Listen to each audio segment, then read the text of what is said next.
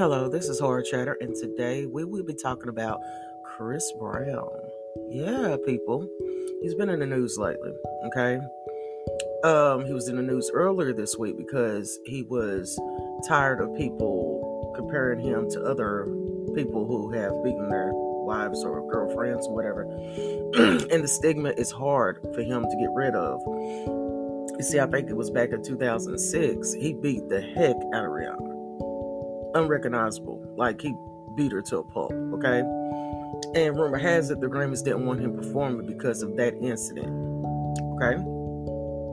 So then last night, here's the update of Chris Brown. Last night, woman claims they were denied entry into a UK club for Chris Brown after party despite being in the VIP list. No black girls allowed. Are you shocked? At this point, people, are you shocked of anything that happens with Chris Brown and women? Now, last night, these were very, very, very, very, probably some of the most beautiful black women I've ever seen in my life. These are beautiful black women. And they weren't hurt. They were just more confused than anything. Okay? And here's the thing, ladies. Maybe the club did them a favor. Have you ever thought about that?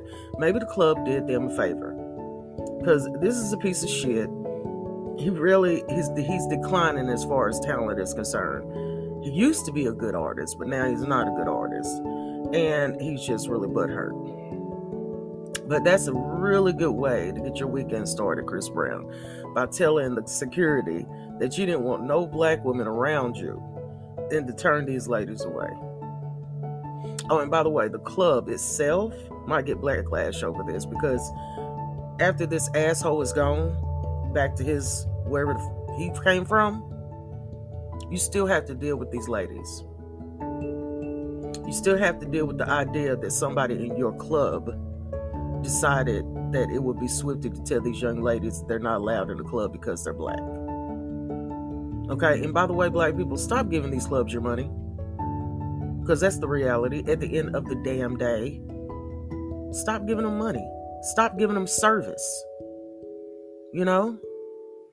So, until the next time, this is Horror Chatter, and thank you so much for listening.